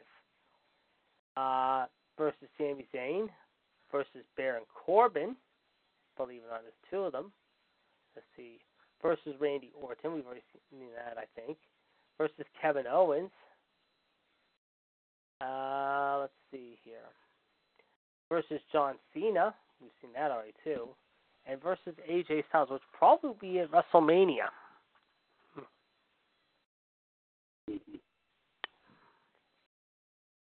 So there you go. My goodness. And then here's some other things. WrestleMania 40. Let me pull it up, however. Where is it? I just saw it. Okay, WrestleMania 40. 8 things that'll happen before the big event, however. I just had a second ago. Where was it? I just saw it a second. Like I said, I just saw it. Darn it, I had it. I guess they said something. Let's see, or list, however. News, however. I know they said something about something like what'll happen before 2020, however. And I think the Young Bucks were being discussed, however, something like that. Let me see if I can find it, however. I just saw it a second ago. Oh, here we go. Carmella explains why James Ellsworth is on a leash and makes him bark like a dog. It was actually an exclusive video they showed of it. Okay. But this one is really good. And if Rob was here, he would like this one. And however, about the MSG curtain call. Believe it or not. Oh. You're going to like this. During a roundtable interview with members of the Click, the group discussed the incident. Sean revealed that the MSG curtain call was in fact pre-planned, however.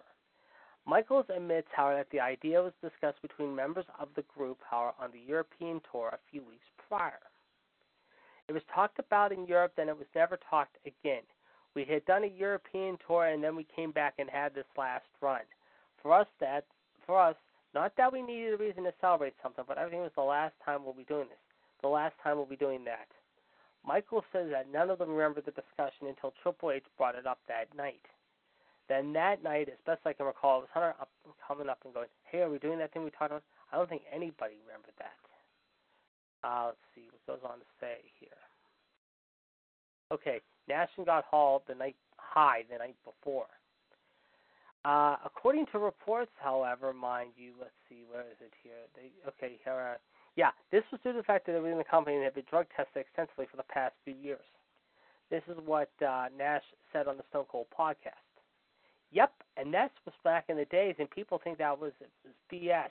That whole drug testing era. We were drug tested.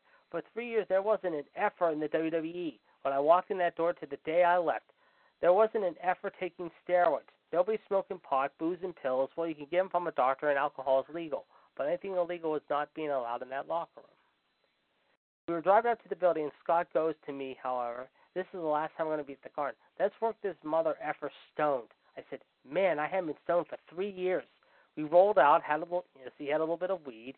You walk into MSG, and the house was like a $350,000 house, believe it or not.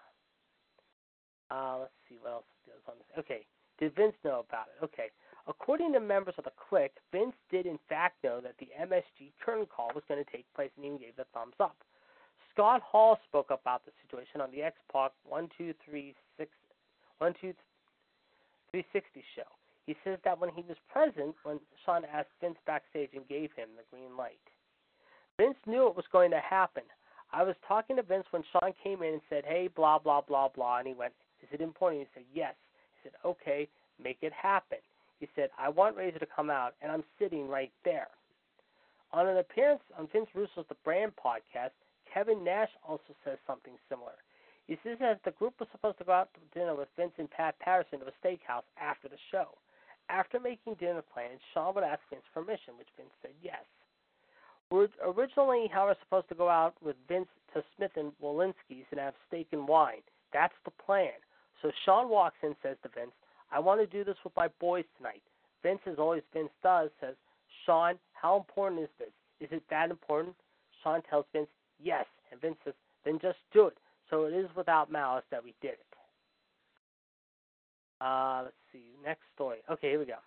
One of the biggest questions that critics ask about the MSG curtain call is why did they do it? Surely they could have figured something out that was more professional. Kevin Nash on Russo's podcast says the insults done out of love for one are not meant to be anything more. We did shit because we loved each other and had each other's back. I hate to use the word organic, but it was organic. Everything we did was organic. It wasn't preconceived. That wasn't a work that night. It was four guys who loved each other saying goodbye. Sean echoes a similar statement in the Click's Roundtable interview.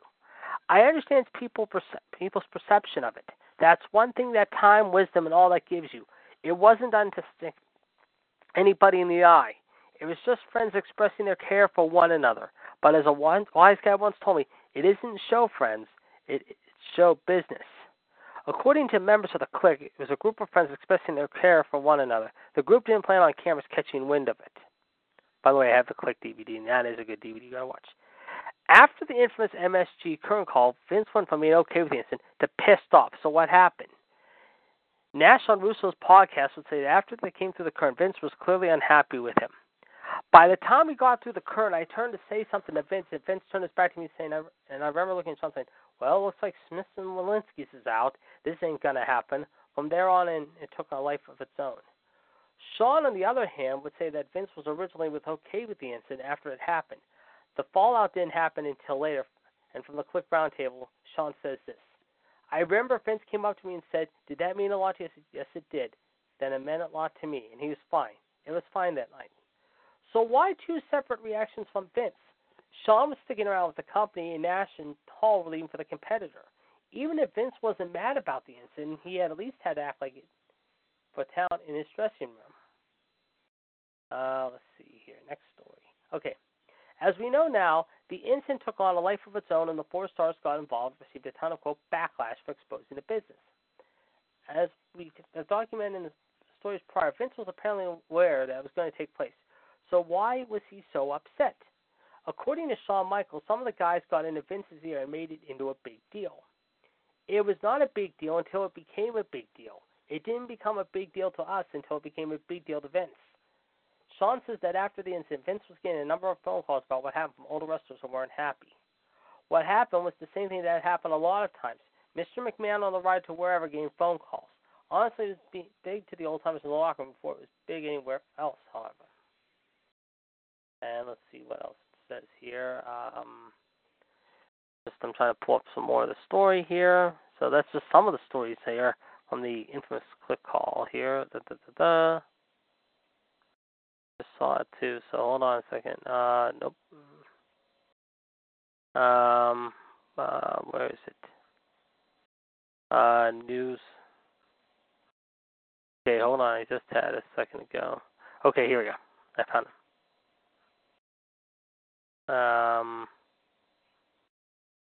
Okay, okay, I gotta go back. Here we go. Okay. Okay, here we go. After it spread like wildfire of the group exposing the business, Vince was forced to punish them. A lot of the traditional guys did not like that. Mr. McMahon had to put the hammer down. According to HBK, it sounds like Vince was only upset because of the backlash incident received from the locker room, however. Where was X-Pac? One of the biggest questions that people have about this is where was X-Pac? X-Pac, however, was found a very bad place at the time, and after several incidents, Vince sent him to rehab, however. To which he says, I just ate a handful of pills and thought it was a good idea to go into the production meeting efforts, and I fell out of it in the middle of the production meeting, and Vince sent me to rehab. He says that he was in rehab during the curtain call, or else he would have been involved in some way. Those guys did the curtain call while I was in rehab. That's why I wasn't in that. It's interesting to think that would have happened to him if he was still contracted by WWE and participated. We have to imagine that he would have gotten a harsher punishment than Triple H and possibly even fired. And this is the final story about this, however. As stated many times before, we know what happened, however. And Triple H explained, however, mind you, however, what the punishment was, however. As it would only last 5 months until he became the IC champion and then was sent to the top of the company, winning multiple championships. So it is hard to say the punishment was that harsh. They did everything they could to screw with me. They gave me the worst matches possible, gave me lame referees, booked me against guys I had to carry, taking me out of main event matches and putting me in the opening card matches. They also cut all my angles on TV and stopped me from having any hopes of going for titles or belts. I was held back for a while. So there you go. Oh, wow. That's one of the most infamous moments in wrestling history there, folks. I'm sure everyone is surprised as I am about all these events taking place and all that, leading up to it and after it and everything like that. Wow. Absolutely unbelievable. Well, I thought the last few minutes of the show here, even though we might have done a lot of these here before, according to, of course, our friends at IWNerd.com, that we do another WWE quiz. Now, last night we, of course, did one on Becky Lynch. Let me see me for just a minute here while I... Yes, okay, here we go. Of course, I have all three original members of the Shield. Of course, I have Sasha, Charlotte, and Bayley. I have Orton, Cena, KO, AJ Styles, Finn Balor. I have both Hardys, also The Undertaker, HBK, and Triple H.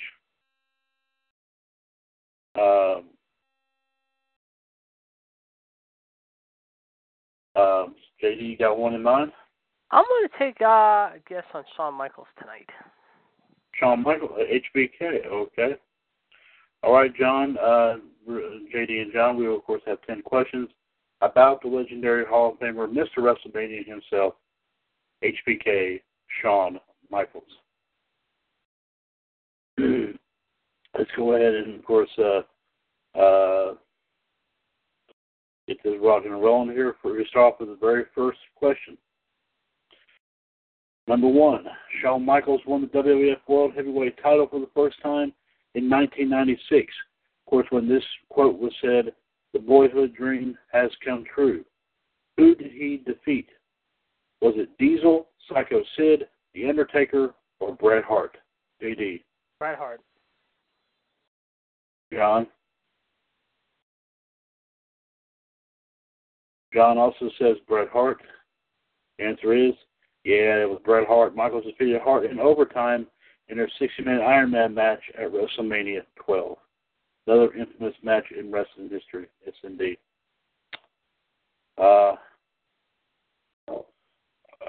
Excuse me. Question number two. Shawn Michaels first retired from WWE in 1998. Who was his last opponent before retiring? Was it The Undertaker, Stone Cold Steve Austin, Triple H, or Owen Hart? JD. Austin. And it was Austin. And John? John also says Stone Cold, and the answer is, yeah, it was Stone Cold. Austin defeated Shawn Michaels for the belt at WrestleMania 14. That was a great match as well. Question number 3. What year did Shawn Michaels return to WWE after his retirement in 1998? Was it 2000, 2001, 2002, or 2003? JD. 02. He said 02. John?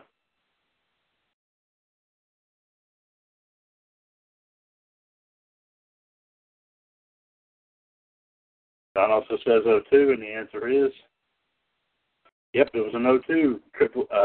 HBK returned in 2002 after a 4-year absence. Great job there, guys. First 3 questions there. Very good.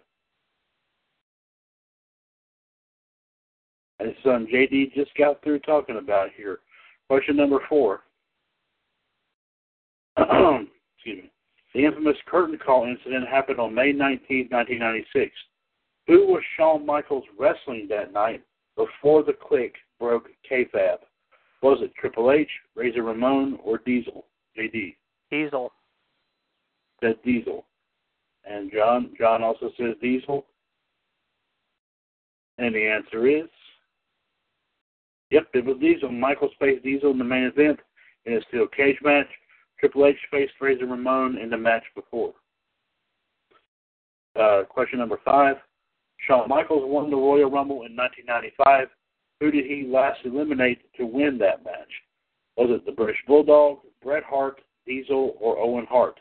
JD. I'm going to say it was the Bulldog. Okay, John?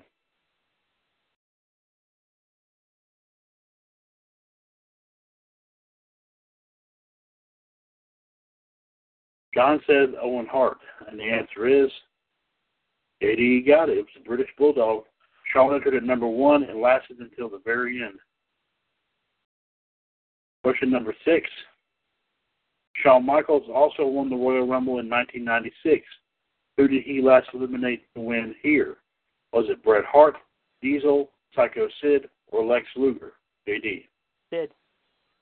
You're saying it was Sid. John.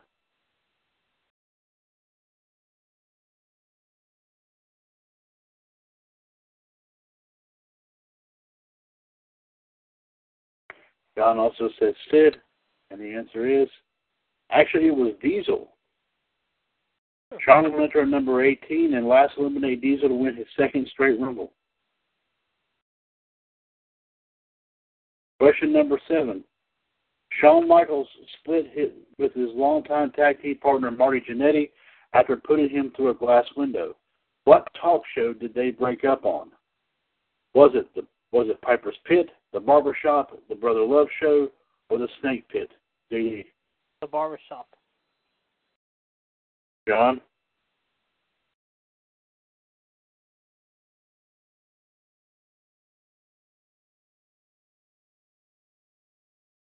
John also says the Barbershop, and the answer is, yep, it was the Barbershop. It was, of course, hosted by Brutus the Barber Beefcake. That's right.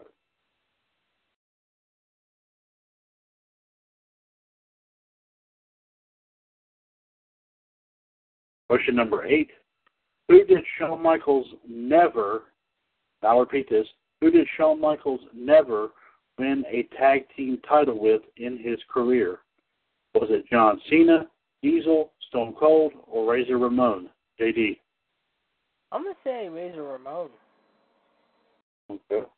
And John? That also says Ramon, and the answer is, yeah, it was Razor.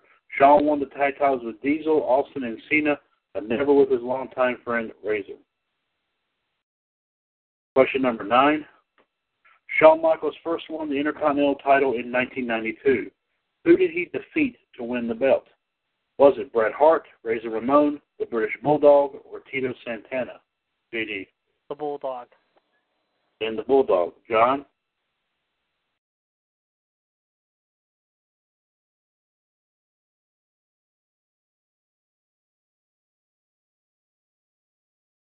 Don also says the Bulldog, and the answer was, yep, it was the British Bulldog. This was an episode of Saturday Night's Main Event in 1992. And the last question here, guys. Which match did not receive a 5-star rating from Dave Meltzer? Was it Shawn versus Razor at WrestleMania 10, Shawn versus The Undertaker at Bad Blood in 97, or Shawn Michaels versus The Undertaker at WrestleMania 25 in 2009? JD. C. You're saying C? Yeah. Okay. And John, you say... John also says C, and the answer was... That's right. Shawn Michaels versus The Undertaker, WrestleMania 25. This match only received a 4.75 out of 5-star rating. Well, guys, we got a few more. We can lock on. We can lock on the second one here if you want to go. If you want to do another. JD, would you like to pick this, or would you like to have John pick the I'll next let John take this one. Okay, John. Now remember, I don't think you made it on here. Now you did the quiz with us, I think, John. Yes. And then I'm going to give you these choices right here, John. Roman Reigns, we did Becky Lynch last night, but we also got Seth Rollins, Dean Ambrose, Sasha Banks, AJ Styles, Finn Balor, and also we did The Undertaker last night, John. Is there anyone in particular you want to try? Ooh, John is saying Seth Rollins. Okay. We've done that one too before, but we'll do it again. On the Seth freaking Rollins. That's big. Okay, John, we'll go along with that here. 10 questions, of course, all about currently one half of the Raw Tag Team Champions alongside Dean Ambrose. It is, of course, Seth freaking Rollins, as we always say here. Question number 1. What year was Seth born? 85, 86, 87, or 88? JD? JD?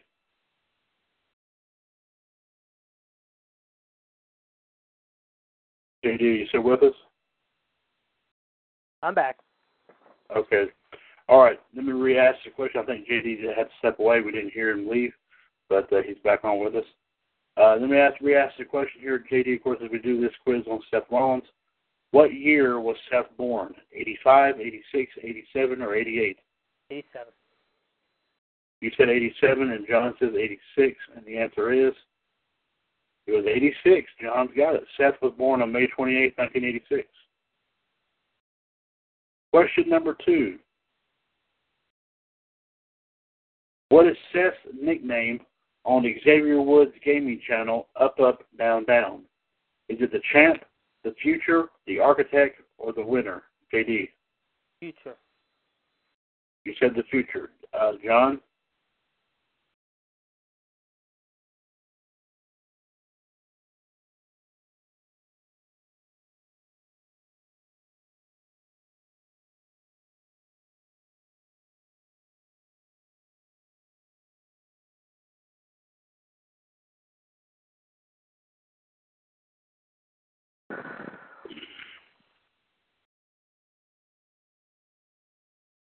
John, do I need to repeat the question?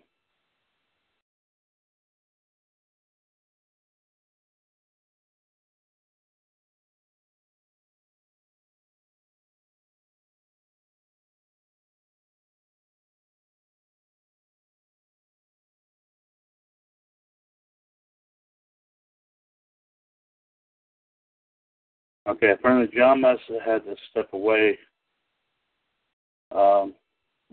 We're not receiving him.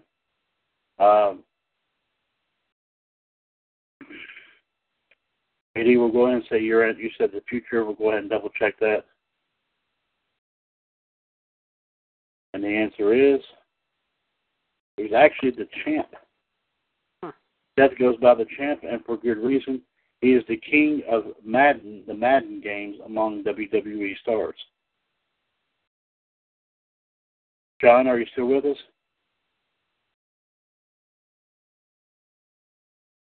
Okay. Okay. All right. And John, the answer to that was he's known as the Champ on the Up, Up, Down, Down. Okay. All right, John. All right, question number 3 here. Seth Rollins and Roman Reigns won the WWE Tag Team titles at Extreme Rules in 2013. What team did they defeat? Was it the Usos, the Primetime Players, Team Hell No, or the team of Cody Rhodes and Goldust? AD. Who did they win against? Who did they defeat to win the tag titles? Team Hell No. Saying Team Hell No. John? John also says Team Hell No, and the answer is... That's right, it was Team Hell No. Seth Roman defeated Daniel Bryan and Kane to win the titles for the first time.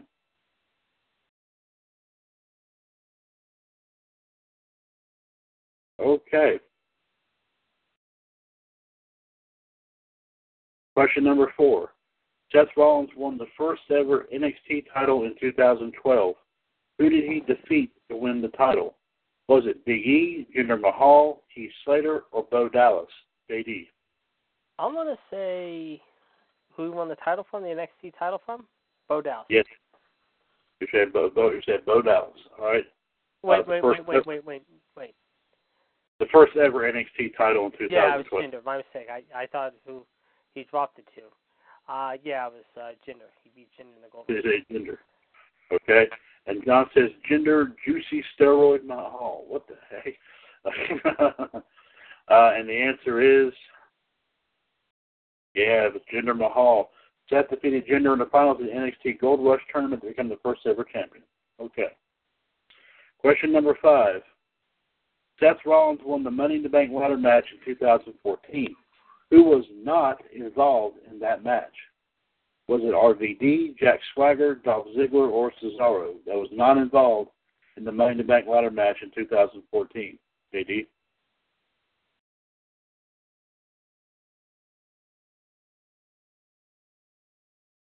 JD? Yeah, sorry. Did you hear the question? No, Pete. Okay, I will repeat it. Seth Rollins won the Money in the Bank ladder match in 2014. Who was not involved in the match? RVD, Jack Swagger, Dolph Ziggler, or Cesaro? Ziggler. You said Ziggler. John, what do you say?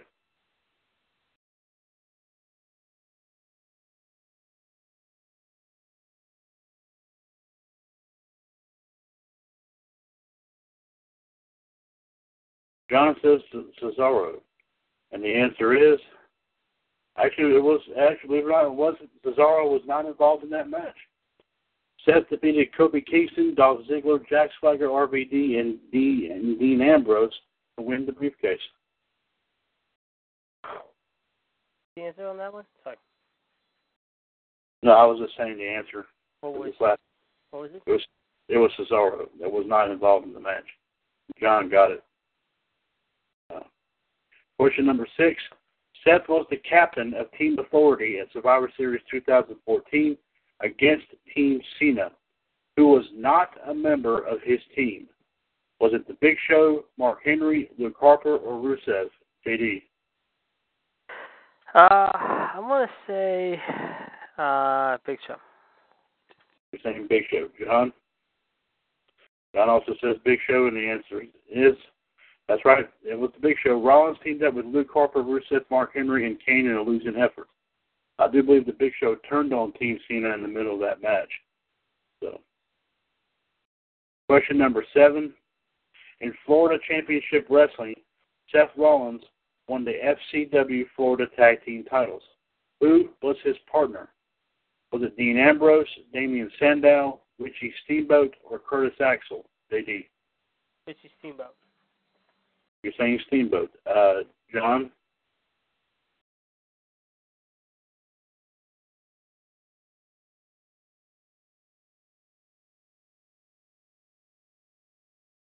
John says Curtis Axel. The answer is, you got it. It was Richie Steamboat. Seth and Richie, of course, Richie the son of the legendary Ricky Steamboat, won the titles from Damian Sandow and Titus O'Neil.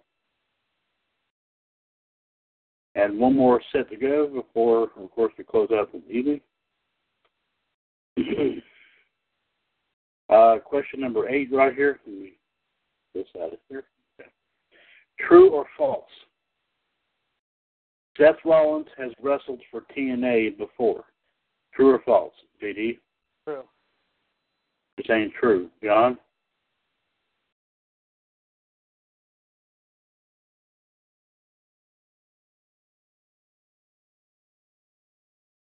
John also says true, and the answer is, yep, it's true. Seth performed there as Tyler Black, lost a tag team match in the Latin American Exchange on a 2006 episode of Impact. Question number 9. Which WWE star did Seth Rollins, who at the time was known as Tyler Black, win the ROH World title from? Was it Austin Aries, Kevin Owens, Roderick Strong, or Sami Zayn? JD? I'm going to say Roderick Strong. Say Roderick Strong. John?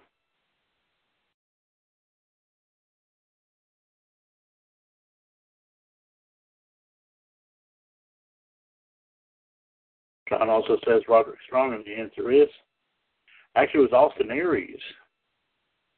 Seth won the ROH title from Aries at the 8th anniversary show. He eventually lost the belt to Roderick Strong. So you were close on that too. And the final question here, guys. Seth suffered a major knee injury during a live event on November 4th, 2015. He tore his ACL, MCL, and medial meniscus. He was out of action for several months, forcing him to drop the WWE title. Who was his opponent during the live event? Kane. Was it Dean Ambrose, Roman Reigns, Kane, or John Cena? JD? Kane. I didn't hear you. So. Kane. Okay. And John? John also says Kane, and the answer is, yep, it was Kane. Seth attempted a sunset flip powerbomb and blew out his knee. Well, guys, that was some good questions. Good answering there. Thank you very much there, folks.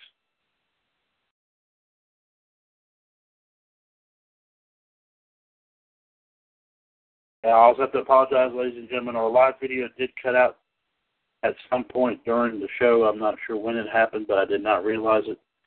So on that note here, folks, I do want to thank the Iceman, JD, Jared DiGirolamo, and the Human Suppressed Machine, John Gross, for joining us here this evening for episode number 389 of the Mothership Broadcast, WCWUS Revolution.